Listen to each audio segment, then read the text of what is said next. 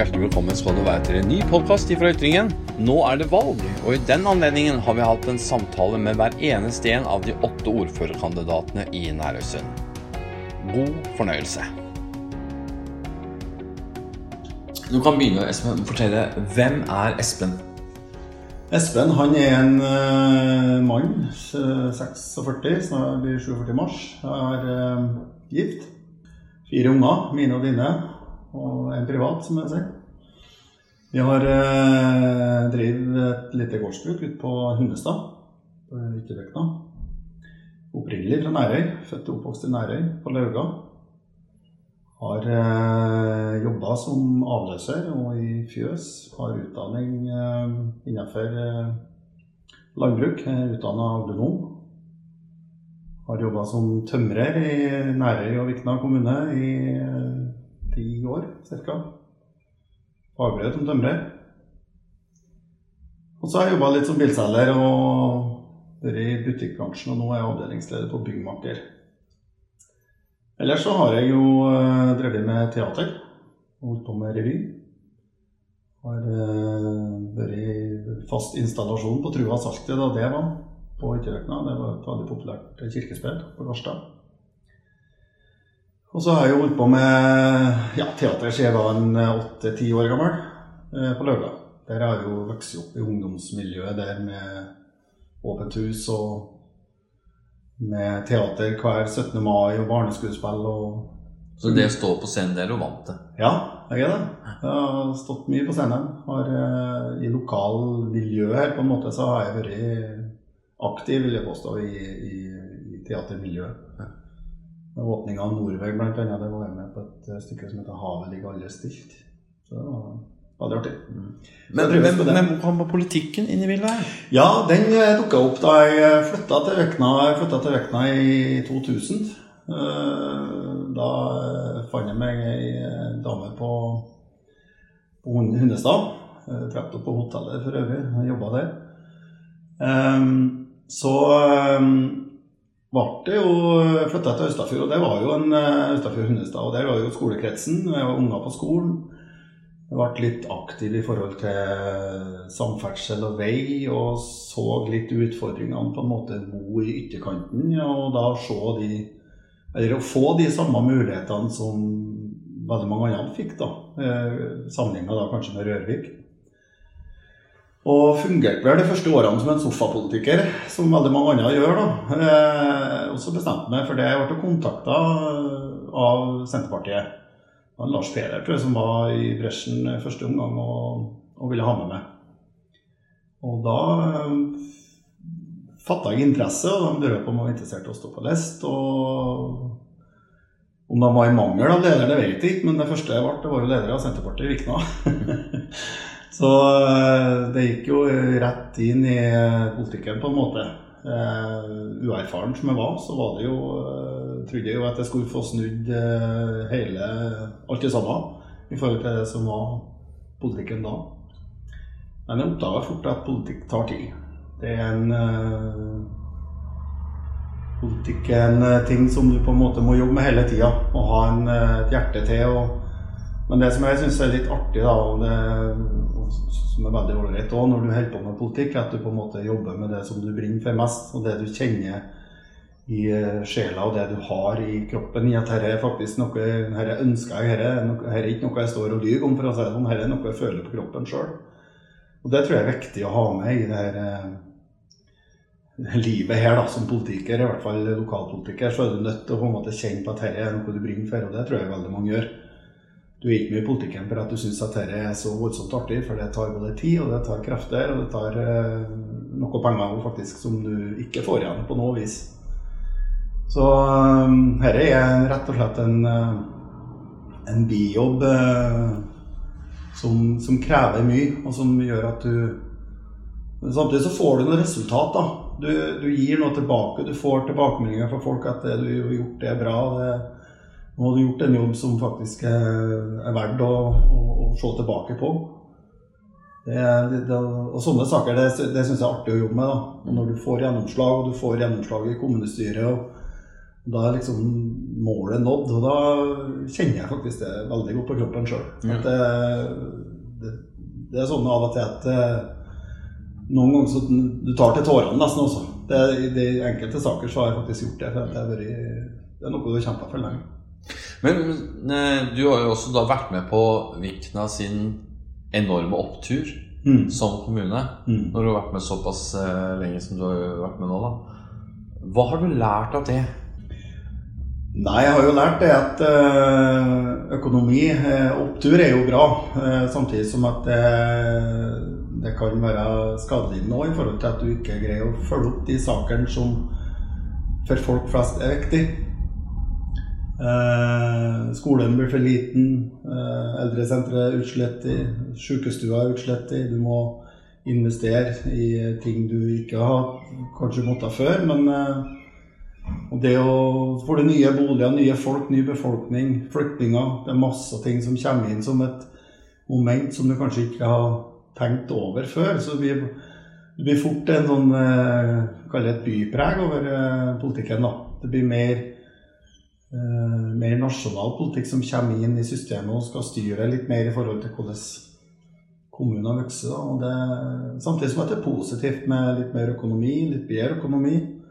Den blå sektoren har jo gjort oss veldig her nå med å få inn så høyere skatteinngang, og det rådmannen har jo vært pessimist, jo pessimist hvert år I forhold til budsjettet, men han har jo en fornuftig holdning til det, og vi som politikere har på en måte hatt litt friere spillerom da, med tanke på økonomi, og kunne ha fått gjennom kanskje flere saker, og det har gagnet alle, vil jeg påstå.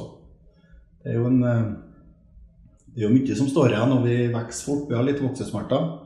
Ja, nettopp, du tok ordet ut av munnen min, voksesmertene, det vel kanskje det Vikna og for så vidt også Nærøy da, merker nå?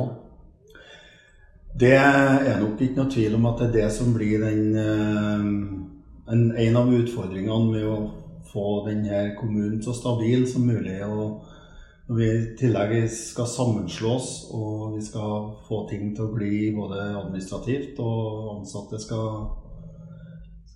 stabiliseres, skal jeg si, I forhold til den jobben, eventuelt nye jobben de får. Folk generelt tror jeg ikke kommer til å merke så stor forskjell. Tjenestene vil være det samme, men vi har noen utfordringer, blant annet med skolestruktur og litt sånne ting som vi må se på, må legge noen føringer for hvordan vi ønsker det, og det jo Senterpartiet klart på sin politikk, men det kan vi nå. Det kommer jeg tilbake til. Men ja, sånn, næringen vokser jo fort, og næring og landbruk og blå sektor, grønn sektor, alt det går bra. Vi har ikke noen utfordringer der som gjør at vi har noen arealplaner som vi må jobbe med og legge til rette for. Det jo det som den store jobben. Og jeg tror det blir den største jobben, å legge nye planer, og legge gode planer. Så at vi har forutsigbarhet for næringene, både til sjø både på sjø og land. Men dette at det to forskjellige kommuner, to forskjellige kulturer, skal smelte sammen til en. Hvordan ser du på det? Er du spent? Ja, jeg spent selvfølgelig, men samtidig så min holdning til det at vi har jo Grenjen skal bestå, og Grenjen skal vi beholde. Vi skal utvikle Grenjen. Og det som tettstedet I dag, da, både store og små, Rørvik og Kolbrei, som har vært veldig fokus på, de skal også bestå og utvikles på lik linje begge to, men samtidig må vi ikke glemme Grenjen. Og så Rørvik avhengig av Grenjen, og Kolbrei avhengig av Grenjen, skal vi få dem til å fungere som det skal, og Grenjen helt avhengig av Kolbrei og Rørvik også, for at de skal bestå. Så vi må få til et samspill mellom befolkningen og administrasjon og politikerne, og finne løsninger som på en måte det beste for alle.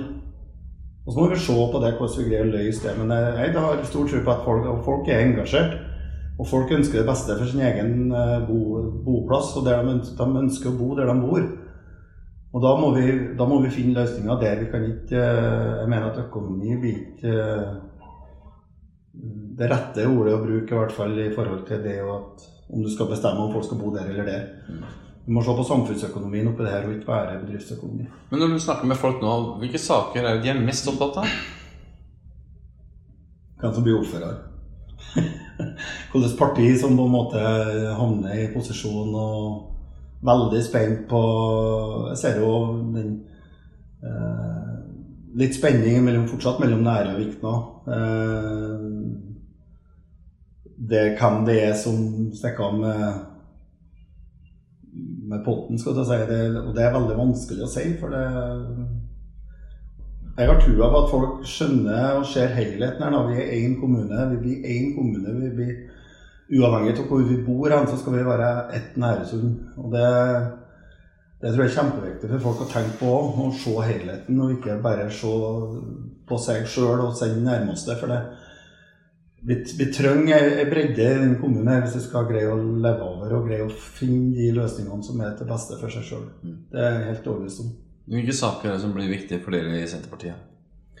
Boligpolitikk, bosettingspolitikk, og så det å ha trygghet for at man kan bo der man ønsker å bo. Og da følger jo selvfølgelig skolepolitikken med. Det at du kan få kjøpt deg et tomt, eller kan få bygd der du ønsker, eller at du på Rørvik eller Kolve eller Abelvær, eller uansett. Det litt sånn, det tror jeg er litt viktig for å ha den strukturen nå. Og så jo næringen selvfølgelig det med å få arealplanene opp og gå og få den forutsigbarheten, det tror jeg blir kjempeviktig. Hvis vi ikke jobber med det, for næringen går så fort nå at vi som politikere, vi rekker nesten ikke å følge med og henge med. Men da vi litt tilbake til det som du snakket om tidligere, at det med planene, det å ha gode planer, blir veldig, veldig viktig. Du hadde jo en sak i Ytringen hvor du snakket med en som ikke fikk lov til å bygge på Lauritzen, fordi at planene var sånn at fylkesmannen ikke kunne godkjenne det. Ja. Det blir en periode nå fremover hvor dere som politikere virkelig må gå inn i planene og se på de på nytt igjen, og kanskje rullere de hyppigere enn hva det er i dag. Rullering og planene nå jo det veldig ulikt i nærvekna, og det å få samordnet det tror jeg er kjempeviktig. Og legge nye planer som på en måte bevisstgjør den tida vi er inne i, og litt hvordan selvfølgelig vi vil at Nærøysund kommune skal være. For det er klart at hvis vi hindrer noen i å bygge i distriktene, så blir det ikke bygd i distriktene. Hvis vi legger planer som gjør at det ikke skal bygges, så klart da greier vi ikke å skape den bredden som vi ønsker. Så der er jo vår politikk i Senterpartiet klar på at vi vil ha med alle. Og næring også. Og legge til rette for næring i distrikt, det tror jeg jo er kjempeviktig at det ikke liksom er en selvfølge at alt skal gi inn til sentrum, for det tror jeg ikke trenger å være noe fasit. Det er bare at du har det til rette over vatten og strøm og internett og alt det der, som er kjempeviktig for folk i dag. For infrastrukturen, den kommer til å bli avgjørende for at folk skal få bo der de bor. Kommunegrensen er jo ofte noe som politikerne er veldig opptatt av, og folk som jobber i kommunen er opptatt av. Men hvis du spør den jevne viknaværing eller næreværing, så er ikke det så veldig viktig, den kommunegrensa. Og i hvert fall ikke for næringslivet, for de har jo ofte lokaliteter på flere plasser. Når de forholder seg til kommunen, så er det stort sett på grunn av planer, at søknader og sånne ting. Men at det kanskje politikere blir vi for, sier jeg, men dere da, kan dere lett bli for opptatt av de forskjellene som kanskje en vanlig mann ikke er så veldig opptatt av? Jo, det kan du nok kanskje ha litt rett i, men samtidig så har vi som politikere kanskje etter hvert begynt å sett litt i oss selv også. Jeg har aldri hatt noe problem med grenser mellom nærrekna, bare for å si det. Jeg har bodd i begge, så jeg har på en måte kjent på begge sidene og ser ikke grenser i likhet med næringslivet også, som går til seg selv og som på en måte ikke kan se på grenser. De har helt annet, de kjører båt faktisk på havet, og der er det ikke noen grenser. Og i landbruket så er det jo, der er det sammenslått i bondelaget, og det er liksom mye større enighet over grensene. De ser at ok, hvis vi slår lag så får vi et større grunnlag for å holde på, men mye artigere å holde på. Litt imot Senterpartiet sin politikk kanskje, men samtidig så skal det ikke være, jeg skal være så ærlig å si at jeg ser jo fordeler med at vi er sammenslått også. Noen vil si, jeg skulle være skikkelig Senterpartist sikkert, så jeg skal ha sagt sammenslått, men jeg har vært sett litt bort ifra det ordet, men det at det sammenslått nå, så ser jeg mulighetene, og det har vi vært og tatt, og det vi vil gjerne ha i hånd på rattet, det for å på en måte styre det her da, sånn som vi vil ha det. I hvert fall er det kjempeviktig for Nærøysund kommune å skjønne det at hvis vi får i hånd på rattet, så da har vi mulighet til å på en måte legge til rette og ikke skape denne forskjellene som på en måte har vært, og som veldig mange er bekymret for da. Kanskje enkelte deler av nye Nærøysund er mer bekymret enn andre deler av Nærøysund i forhold til hvordan utviklingen kommer til å bli. Og da har du jo økonomi som et aspekt her, der du har gjeld på 1,3–1,4 millioner, så vil jo det milliarder, så vil jo det på en måte være det er jo litt sånn skremselspropaganda da, for som vi har vært i 2 forskjellige kommuner, så har vi hatt akkurat samme gjeld da. Jeg sa jo tidlig fast at når vi slår oss i lag nå, og blir tvangssammenslått som jeg sa da, så får vi over 1 milliard i gjeld, liksom. Og da det høres det veldig mye ut, men samtidig så har vi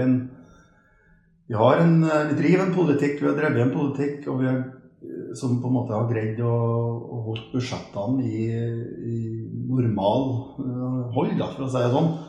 Og så har vi jo selvfølgelig nye innspill og aspekt som kommer inn, som gjør at ok, vi må tenke oss om, og vi må se på langsiktig hvordan vi skal løse de forskjellige utfordringene. Og det klart at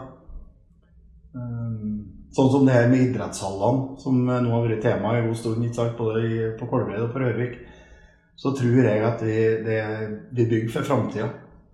Og det har vi gjort før også, men da har vi bygget for lite som regel. Så akkurat det så synes jeg det er fornuftig det på en måte også. Det er ikke bare, jeg skal ikke se bare på pengene, fordi det er mye penger.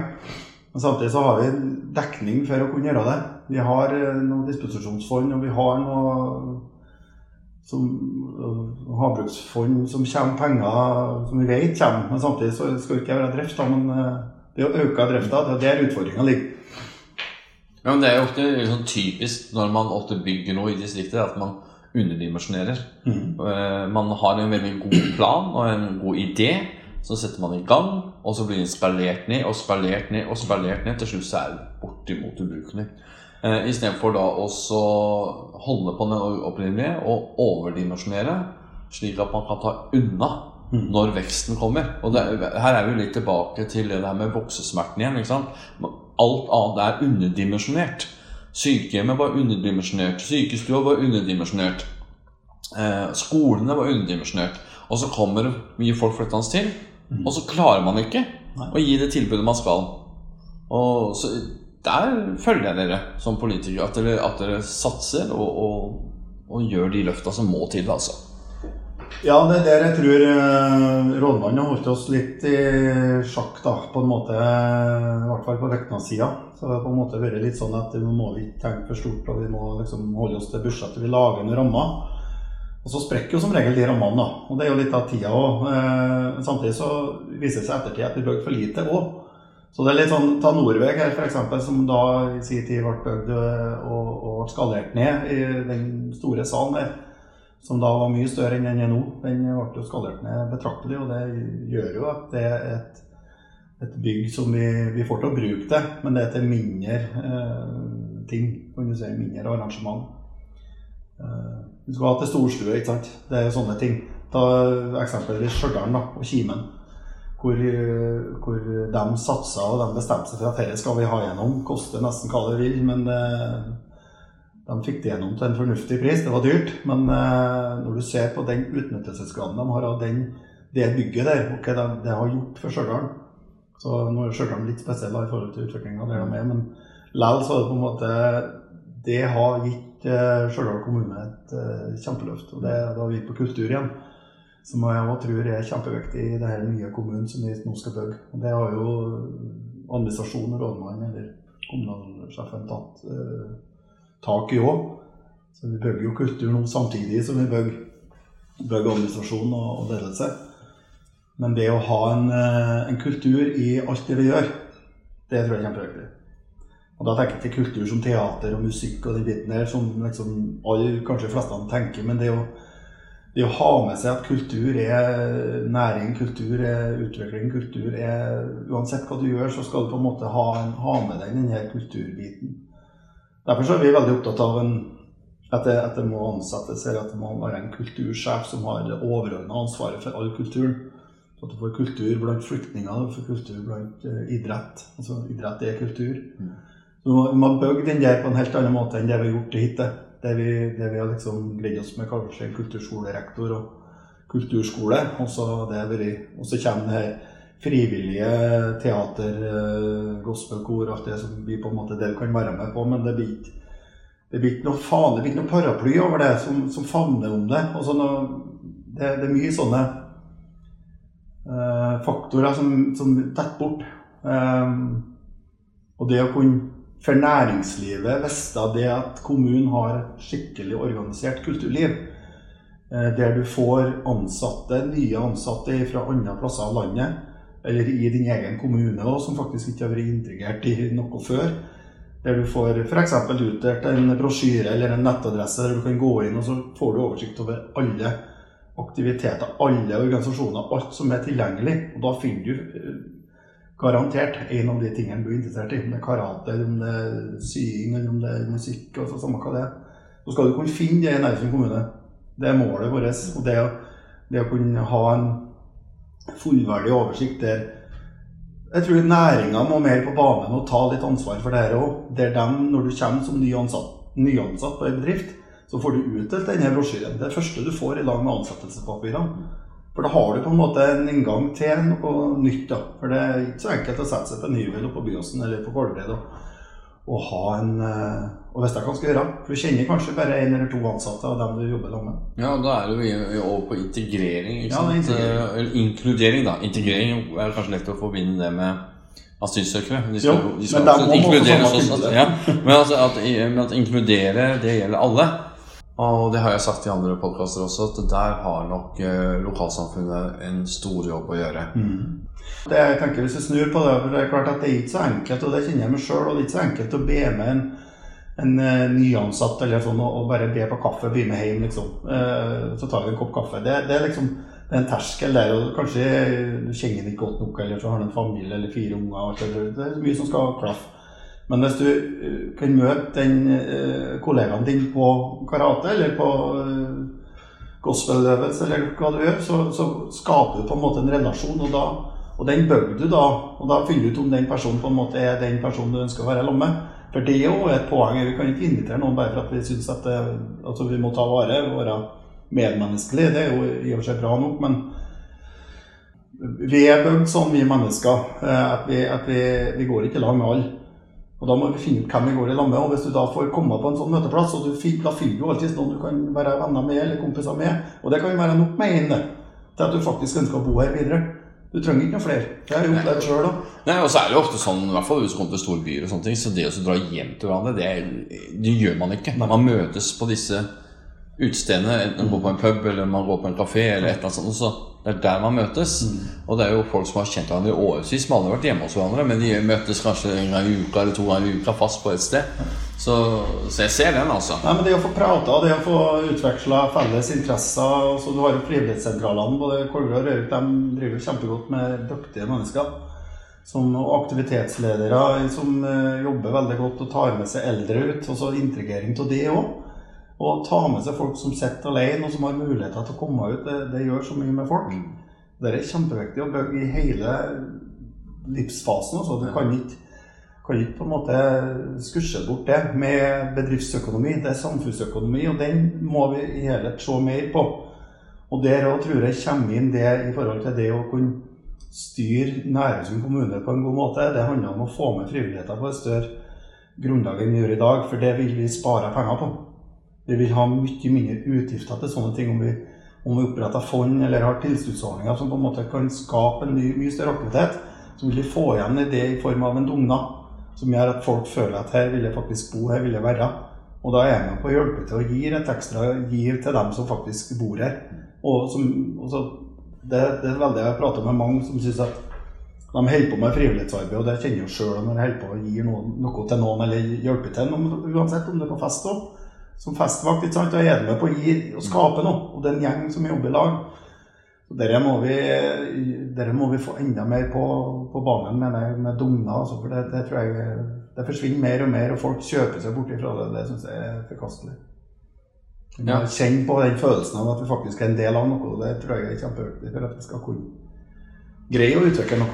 Jeg snakket akkurat med Merete om akkurat det der, for vi kom inn på dette her med at folk I dag har så god råd, så at vi faktisk, det også går bort til naboen og får høre om jeg kan få låne en stikksag, fordi at jeg trenger det. Så gjør jeg ikke det, jeg går ned på det bymakeriet til deg da, og så kjøper jeg den stikksaga, men jeg mister samtidig en kontakten med den naboen som jeg egentlig burde kanskje tatt. Sånn har samfunnet vårt blitt da, at vi blir automatisk mer og mer for oss selv, og det selv nok da. Når vi sitter og ser her nå, så vi ser ut av vinduet ditt her. Det enorm byggeaktivitet I Rødvik. Du redd for, og det her hører jo fra folk som kommer på besøk også, det ingen her som kommer og ser på de flotte nye byggene som kommer opp og sånne ting. Det finnes I alle byer. Hva det folk går og ser på? Jo, det de gamle husene, det bryggene, det krykkene på takene, og Norveg som spesielt bygg. Hvor viktig det å ta vare på det? Kjempeviktig. Det kultur. Kjempeviktig å ta vare på den gamle arven som vi faktisk har I Rødvik og flere plasser I Nærøysund kommune. Det Nærøykirka, vi har Sørhjørtlingen, vi har Fingardsåla I Rødvik, og så masse sånne kulturell arv som vi på en måte vi forpliktet til å ta vare på. Museet mitt kjempeviktig for å ivareta det her, og vi som politikere har et kjempeansvar for å bygge på det. Så kan jeg vel si at vi kanskje for dårlig til det I dag. Vi har ikke stort nok fokus på det. Det blir på en måte en salderingspost der, og når de ber om penger, så gir vi penger, men det liksom bare det. Reiseliv har vi mye å gå på. Der har vi jo en kjempeutfordring og en mulighet for en kjempeutvikling, tror jeg, hvis vi bruker reiselivet mye mer enn det større grad enn vi gjør I dag. Men det jo et av virkelig de store punktene for å få til økt reiseliv jo dette her å ha en helhetlig kollektivplan. Ikke bare for offentlig kollektivtransport, men generelt dette her med vei, parkering, at man har områder av byen som ikke det bilkjøring I, og så videre. Så det spennende tid for deg som politiker, for det veldig mye å ta tak I, altså. Det veldig mye å ta tak I, men jeg tror vi må skynde oss litt sakte, for vi bygger ikke her på en dag. Folk, som jeg sier, de kommer ikke til å merke noe forskjellig fra 31.12. til 1.1. Det vil ikke bli noe merkbare forskjeller for noen. Enkelte må kjøre litt lenger enn 3. januar for å komme seg på jobb. Og det en del av ansatte I det offentlige som får den utfordringen, men det heller ikke noe problem, tenker jeg da. Men ellers så, som politisk, så klart at vi må legge de lange linjene, lange planene og tenke langsiktig på hva vi faktisk ønsker. Og der kommer befolkningen I nå med en dialog. Vi må ha enda større dialog med befolkningen, og det har vi etter hvert begynt å få mye mer. Og jeg merker jo sånn som det valgkampen her nå som den kommer til å utvikle seg, så folk mye mer engasjert enn de var før. Jeg har ikke opplevd makene I forhold til engasjement og hva folk tenker, hvordan de ser for seg. Altså, de mye mer involvert I ting og kommenterer saker, og kanskje på høringer enda større innspill. Har mer, ja, og det synes jeg kjempebra. Og det jo en av de tingene som jeg kanskje har savnet litt også som politiker, at vi får for lite tilbakemeldinger I forkant. Og så når vi tar beslutninger, så får vi tilbakemeldinger, og den som regel negativ. Og det blir, da det for sent. Og når saken vedtatt, så det for sent, og da får du ikke gjort noe med det før neste runde igjen selvfølgelig, men da kan det kan ta flere år.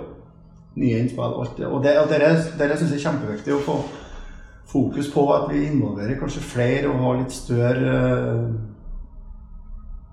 få litt bredere grunnlag for å ta beslutninger.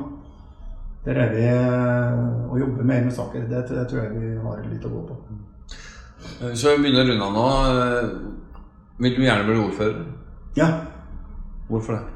Det fordi at jeg har et brennende ønske for Nærøysund kommune å kunne være en ombudsmann for en så rik kommune på mange måter. Der vi har akkurat det som jeg synes bra, det at vi har grender, vi har landbruk, vi har grønne jordet, og så har vi det her tettstedene som Kolre og Rørvik, med sine forskjellige særegenheter. Vi har Sørøyslingene, vi har så mye, det masse ting her, og vi har en næring som går for full fart, og vi har utviklingspotensialet som ingen har sett maken til, og som for 10 år siden nesten helt utrolig utopi å tenke på. Det var ikke mine tanker i hvert fall at det skulle bli sånn som det nå. Når du ser et antall leiligheter som bygges opp, det mye nye folk som kommer hit, så jeg har et brennende sterkt ønske om å få være ombudsmann og få være en del av det her fremtiden, for å si det sånn. Hvor mange mandater tror du Senterpartiet får av de 37? Nei, jeg har trua på 14. Jeg har sagt det tidligere. Men vi har ikke skuffet om vi nærmere 10. Men samtidig så mener jeg at vi bør ligge der, både i forhold til nasjonal medvind, og likens i forhold til det jeg tror folk har trua på. Og det å se helheten. Og skjønne at dette faktisk det gjelder ikke bare bedriftsøkonomi, det gjelder ikke bare samfunnsøkonomi, det gjelder begge deler. Det tror jeg vi har som sentrumsparti i Senterpartiet. Jeg tror vi har den bredden og vi har den muligheten. I lag med flere vil jeg tro da. Jeg tviler på at vi får 50, jeg har jo selvfølgelig det. Men uansett så jeg interessert i å styre med noen, om vi får det jo. Ja, det gjenstår bare for meg å ønske deg en riktig god avtale. Tusen takk.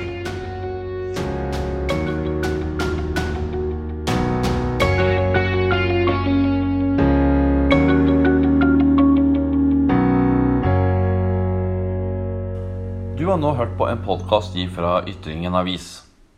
Du kan høre på våre sendinger både på SoundCloud, Spotify og på iTunes. Hvis du hører på iTunes, så det fint hvis du går inn og rater oss på sendingene. Det vil si at du gir oss en stjerne og kanskje en hyggelig kommentar. Da blir sendingene våre mer lagt merke til for de som har iPhone. Hvis du ikke abonnerer på Ytringen, vil jeg anbefale at du gjør det. Jo flere abonnenter vi får, jo mer penger får vi i kassa til å produsere enda flere gode podcastsendinger i tiden fremover. Men uansett, tusen takk skal du ha for at du lytter til Ytringen avis.